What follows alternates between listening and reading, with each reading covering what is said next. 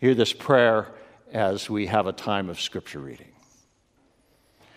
Teach us your way, O Lord, as we listen to your word. Help us to understand your law and obey it with all our hearts. Through Christ our Lord, we pray. Amen.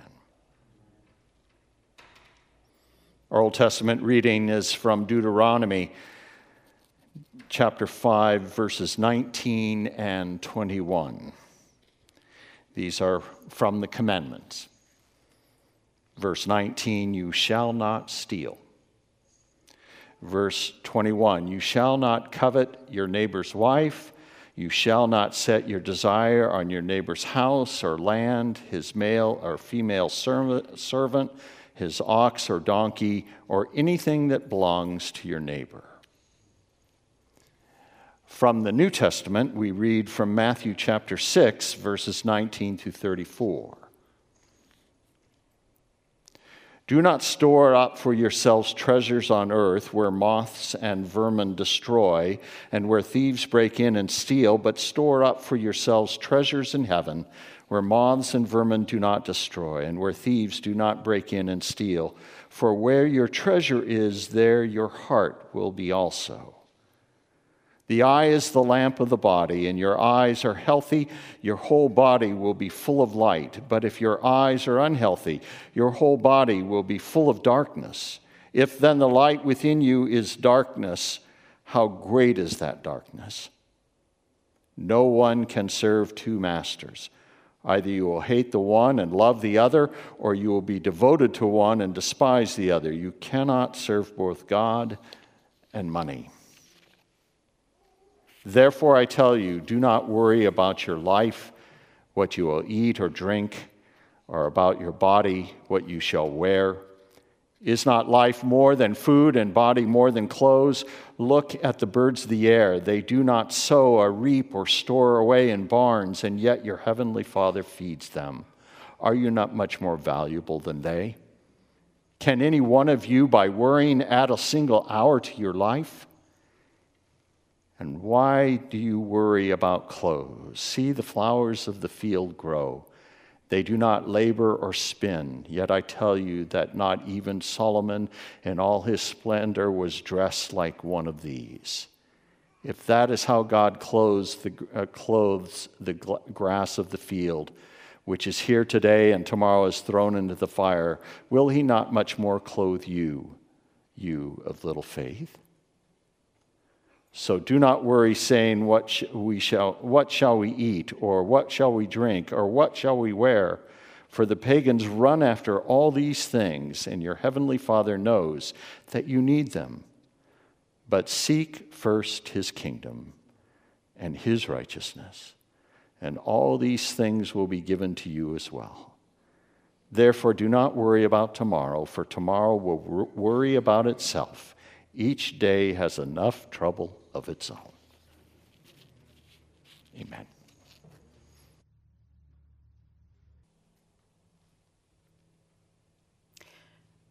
From the world of sports and each sport's associated ground rules, the concept of stealing can be quite confusing.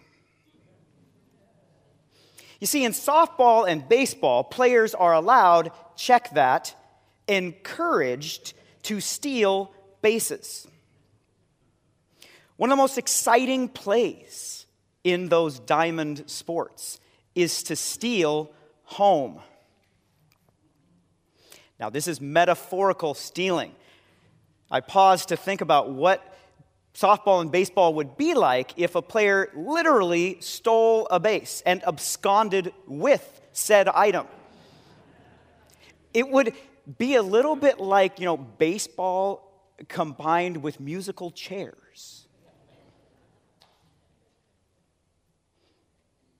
And yet at the same time, the most recent major ethical controversy in Major League Baseball was when the world champion Houston Astros let the internet audience know that this is Seattle Mariners territory and we're in the same division. But this team at the top of Major League Baseball was disciplined for stealing signs. Signs between players and coaches on the other team that maybe gave them an unfair advantage, which apparently this kind of stealing is a no-no. Baseball is not the only game that memorializes stealing.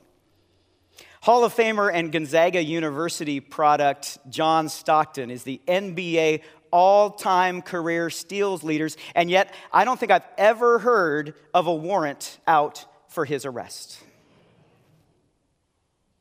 When it comes to coveting, well, there's nothing like competitive team sports. Those of us who are fans of those sports know full well what it's like to think, to desire. I sure wish we had that player on our team. Fantasy sports has grown in popularity, and with it, increasing fan participation in what used to be just the realm of owners and managers of the business of sports, in which we commodify players and risk losing the reality that they, in fact, are not just things to draft and trade and manage, but they are human beings. So in fantasy sports, many of us who participate find ourselves judging players not by their intrinsic value to the team, but by the bottom line and how their statistics and their utilitarian value affects it. I'd venture to say that many a player trade begins with the setting of our desires, to quote the Ten Commandments, on our neighbor's shortstop, or our neighbor's power forward, or our neighbor's goalie. These are the final two commandments in our exploration of God's life-giving lineup. And these focus in on what we want and what we do to get what we want.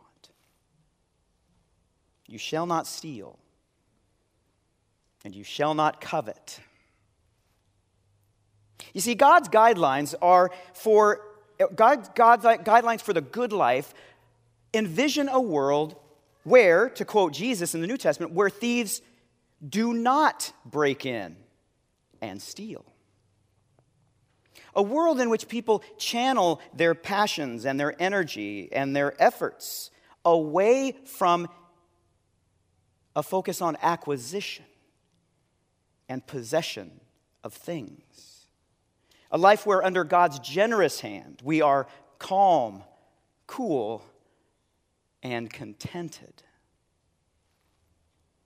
Let's look deeper at these two commandments. Last week we looked at the 7th and 9th and linked them.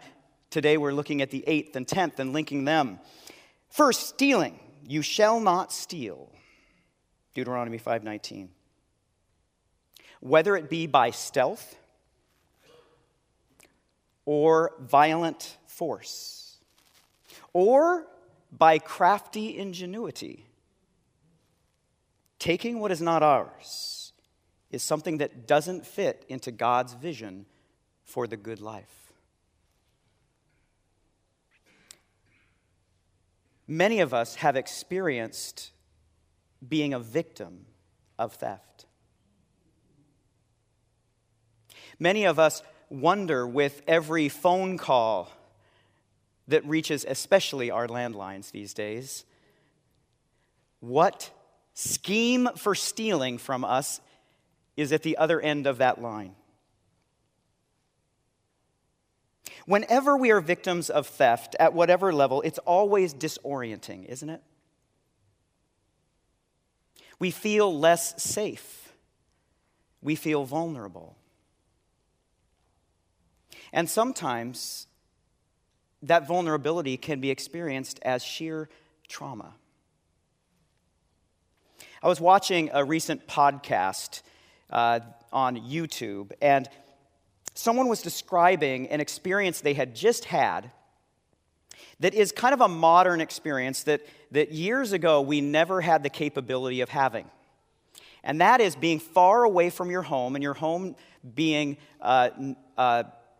uninhabited at the time, and yet you have access via the internet to cameras around said home, and for you to be watching from a distance as people are stealing from your house, but you can't do anything about it. Now, the good news in that is you are not in danger of the thieves breaking other commandments and getting hurt or worse. But for this particular person, it was very unsettling and brought her to tears, talking about how vulnerable she felt as she watched these masked strangers walking throughout her house. And there was a little bit of a chuckle as she shared the thing that really got her angry and upset was that they didn't even bring their own bags to put her stuff in. They took her pillowcases off the pillows and stuffed her things in those. The nerve. I have a recent experience of talking someone through what you need to do when you walk out into a parking lot or along the street and you find that your car has been broken into. You find smashed glass, and in this particular case, a missing bag in the car.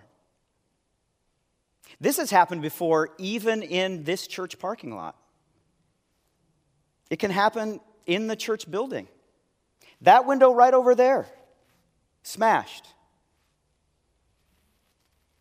Things stolen. Which brings us to the part that is not as related to our vulnerability, but that probably gets under our skin. And that is the fact that, man, we have such a tight margin on our to-do list, don't we? And then when someone breaks into your car, guess what you have to do now? You have to call the insurance company. You've got to get your car into the body shop to get new glass. You've got to do all of these things. You've got to replace things. That happens in the church too. We've got to call our insurance company. We've got to get a replacement of things, and we've got to get people around to fix windows and doors.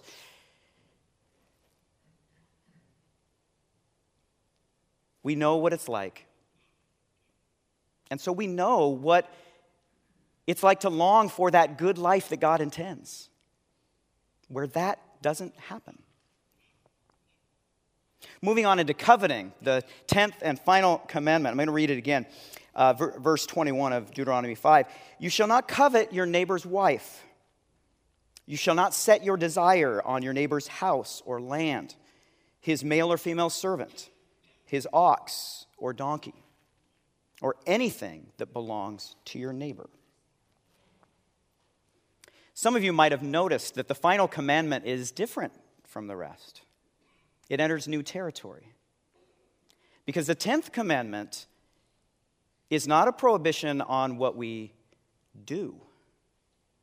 It's what we think before we do. It prohibits not an outward action, but an inward thought. The coveting is not the act itself. The coveting is the setting of our desire upon that thing. Desiring to have what does not belong to us or is not meant for us or is ours to have. Thinking of this commandment and how it relates to our desires, I'm led to St. Augustine, one of the great theologians of the church. He described the essence of sin as disordered love. One reader of Augustine describes it this way: disordered love means that we often love less important things more, and more important things less than we ought to. And this wrong prioritization leads to unhappiness and disorder in our lives. The 20th century Scottish Bible scholar William Barclay sees a disordering at the root of coveting. He writes this: covetousness comes from the idea that things will make us happy. Even when we covet relationships with people, we are treating them as things. It's interesting, in interpreting the text, we've touched on this throughout the series, that in some ways the Ten Commandments is very much kind of beyond the cultural captivity of its time in which these words were given to God's people, because it was more advanced than the culture in terms of including both women and men. In both the Sabbath command, that women and men are named to take the Sabbath. It's that, so we honor both our father and our mother. It's true that in this we have, it's not both ways. It doesn't say spouse. The text actually does. You shall not covet your neighbor's wife. And yes, in those days there was more of a sense of women treated more as something like property. And yet, if we updated that just in this verse, I think we'd lose the sense that we are all vulnerable.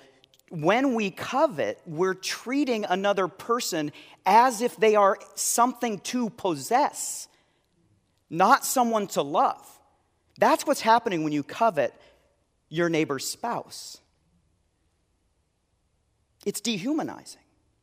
I mean, very few people, I think, who find themselves coveting their neighbor's spouse are really coveting that person so that they'd have one to love sacrificially and to endure all of that person's idiosyncrasies as we do with our spouses.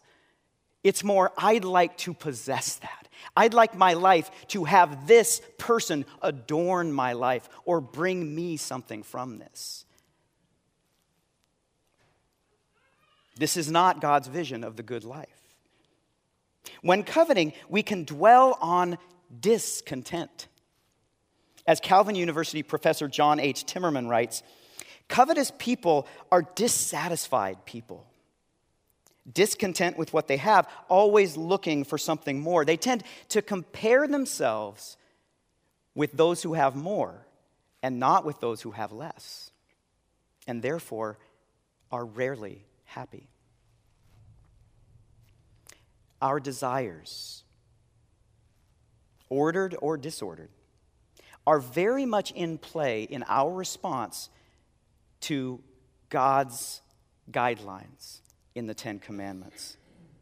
And it is the point of connection here in the 10th commandment, a connection with Jesus' teaching in the Sermon on the Mount.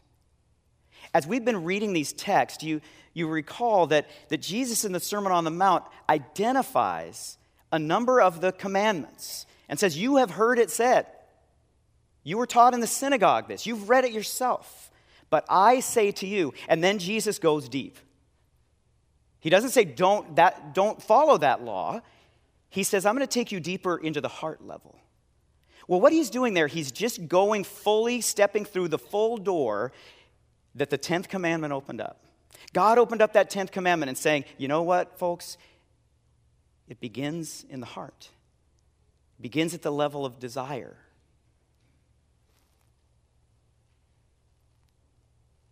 Jesus in the Sermon on the Mount in Matthew 6, 19 through 34, speaks his classic teaching on contentment in the kingdom of God. How many of us today, when Scott read that text from Jesus, found ourselves more at peace in its reading?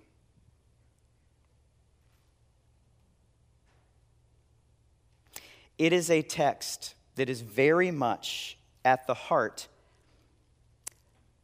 of the practice of Sabbath.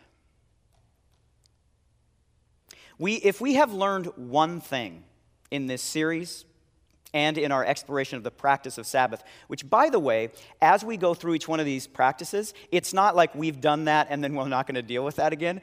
We continue to have an open invitation, speak of an open door for any one of us and any who come to be part of us as a church, that we want to continually explore the blessings and the benefit of Sabbath.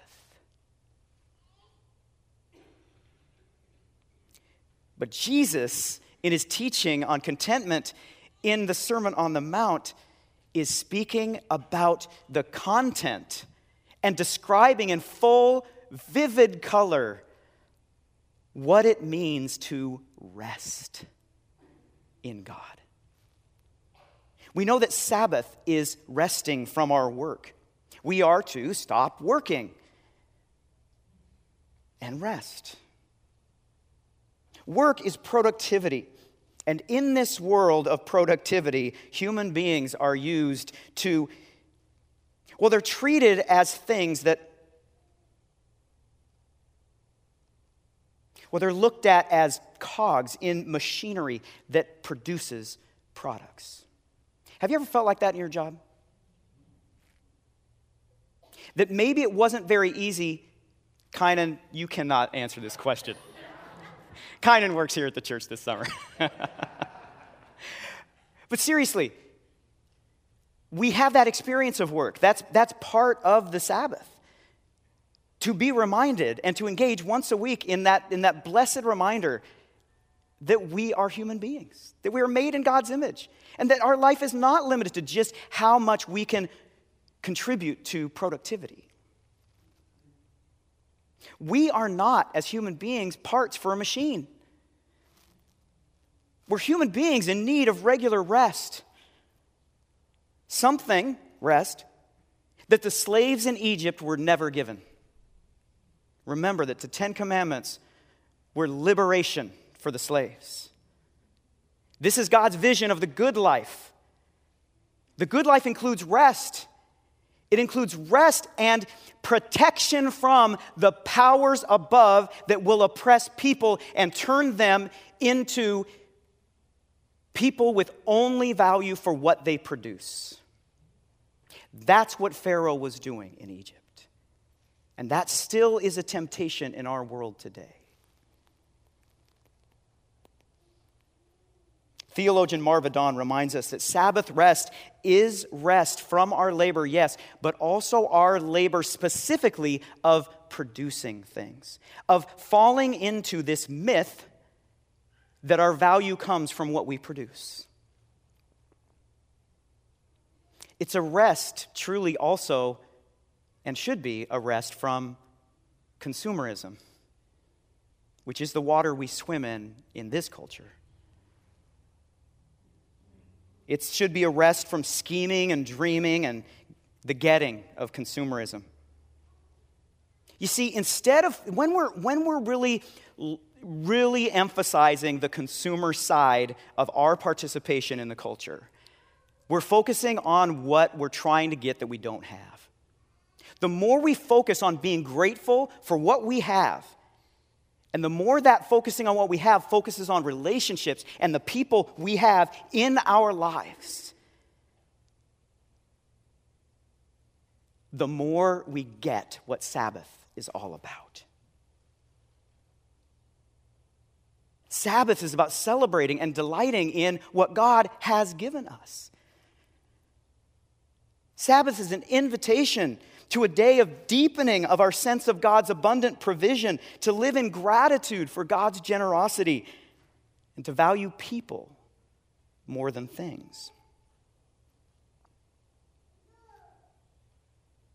Now, here's where I have to share some true confessions, because my Sabbath day is Friday.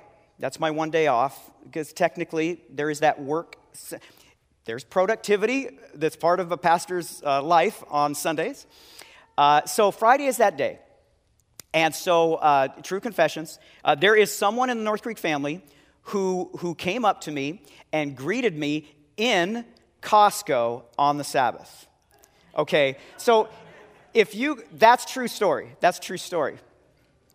And so that greeting was very welcome, but also it caused me to think, as I was thinking about this sermon, hey, wait a minute, Pastor Kurt, you were in like the big box representative of consumerism in the culture, which is a Costco warehouse. So what were you doing there? Well,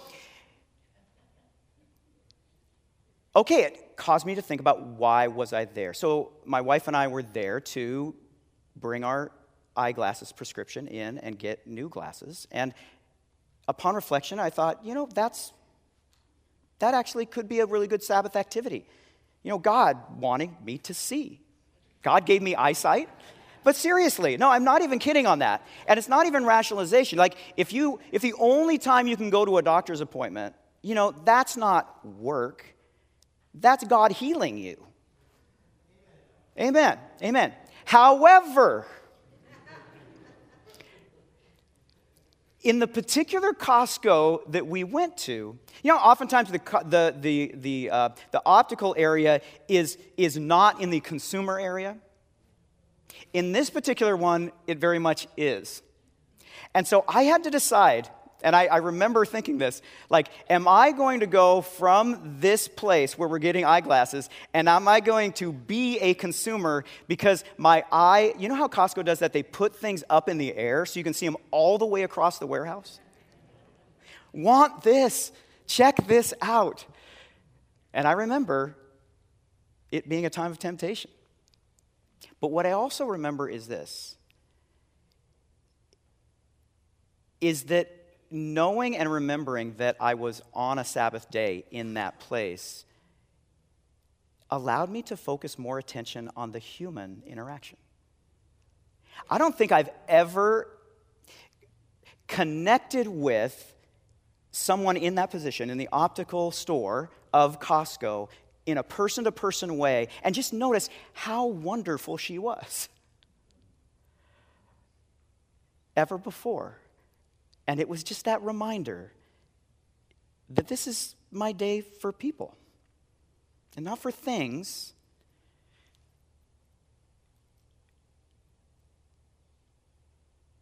Jesus' teaching on contentedness in the Sermon on the Mount is a fitting conclusion to our series on the Sabbath. Because the Sabbath is a day of rest from storing up earthly treasures. One day a week for a heart level reset of our desires.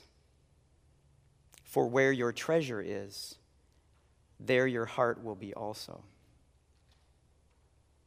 It's a day for storing up treasures in heaven.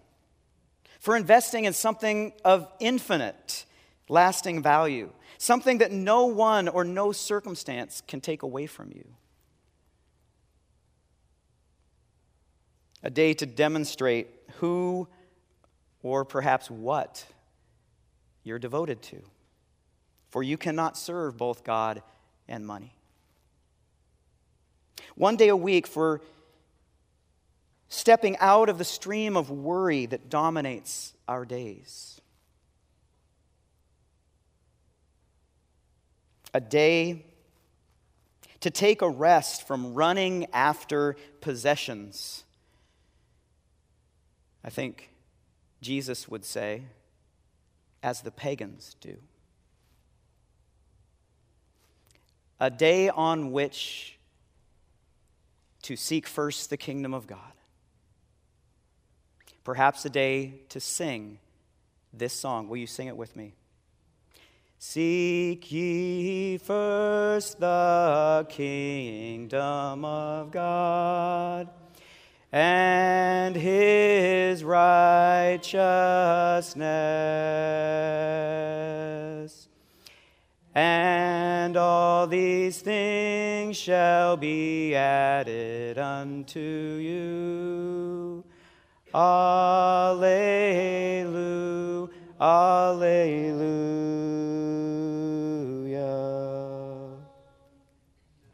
Week by week, On the Sabbath, placing ourselves in God's generous hands, we are calm, cool, and contented. Amen.